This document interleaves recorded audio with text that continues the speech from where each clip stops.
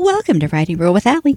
I'm Allie, and this is episode number 13, 5 Fireplace Tools, Part 2. You can find this episode's notes and helpful links to learn more on my website, AllieHart.com. That's AlleyHart.com. Now, on to the show. Today we will cover common tools used in the fireplace and sometimes wood stoves. Wood stoves can also be known as cast iron stoves. Keep in mind, some of these things can also be used on open fires. Number 6. Fire tongs. Fire tongs are roughly 38-inch metal rods. They are connected in the middle to make a lever similar to scissors. Fire tongs have an indent, handguard, or handle on one end and an indent on the other end for gripping around a log. They are used for grabbing and moving logs, coals, and embers. I'll be honest, this isn't one that I've used often. We used it more for moving embers that popped out of the fire than for anything else. However, it does a great job of holding and picking up logs. Number 7. Fire grates, aka the fire basket. Fire grates can also be called fire baskets, are elevated metal grates that hold the logs up an inch or two and allow for better airflow under the log. The better the airflow, the easier it is to keep the fire going. The downside is that the fire burns faster and the sooner you need more wood if using it to heat the home. Personally, I've only seen this used by people who don't use a fireplace for heating, but that does not mean that it has not been done. They do look artistically pleasing to the eye if someone is trying to impress a date. Something to think about that if you are writing romance. Number 8.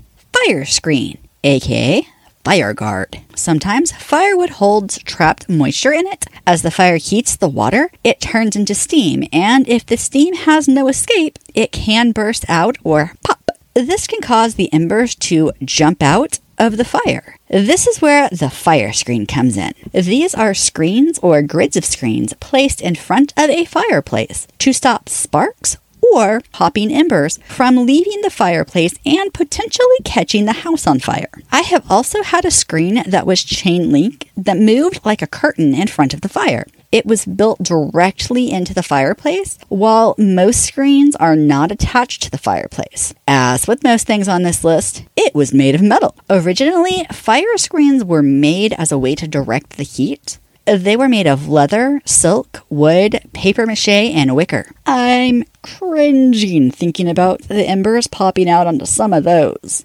Both now and in history, fire screens could be anything from plain to elaborate. Many of the silk screens had embroidery on it. Nowadays, the screens might have elaborate designs made of, did you guess it?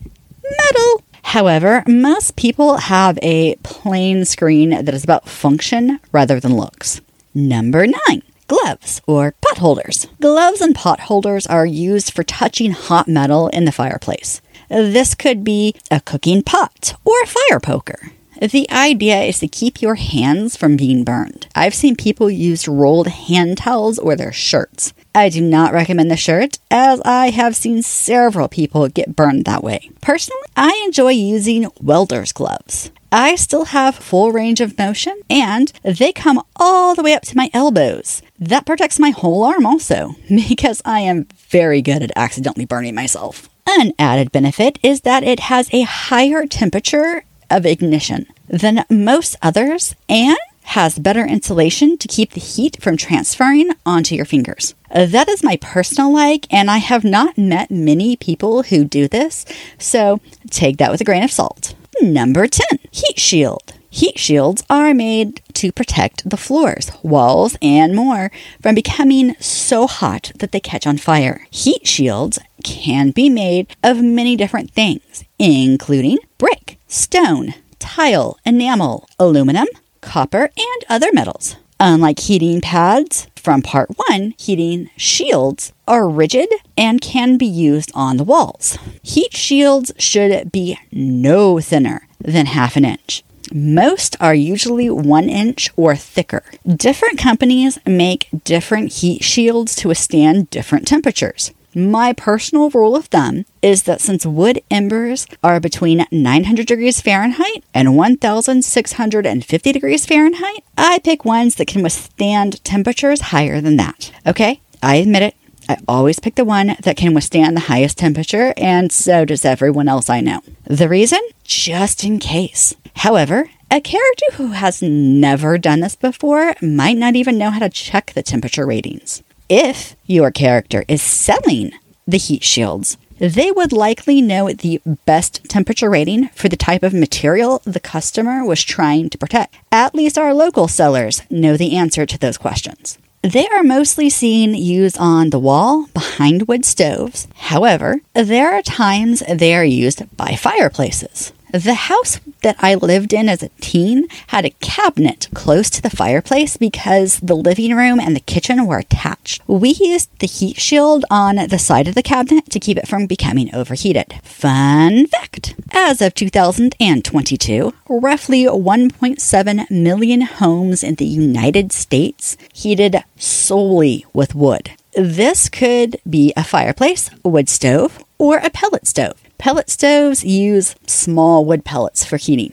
Now for everyone's favorite part. What could possibly go wrong? Well, let me tell you. Likely to go wrong. Your character tries to move the fire basket without realizing it is still hot and burns their hand. If the wood has burned down enough that it is now under the basket, they might not realize that it has not had enough time to cool down. Also likely to go wrong, your character decides to use their shirt as a pot holder, burns their hand, then drops whatever they are holding. If it's food, they might get scalding food spilled on them. The pot could also be so hot that it could catch things on fire. Possible to go wrong, the fire screen was not placed correctly or left open, and an ember pops out.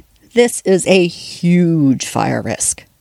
Also possible to go wrong, your character tries to use a cute oven mitt to take the pot or kettle off the fire, and their mitt's top layer melts.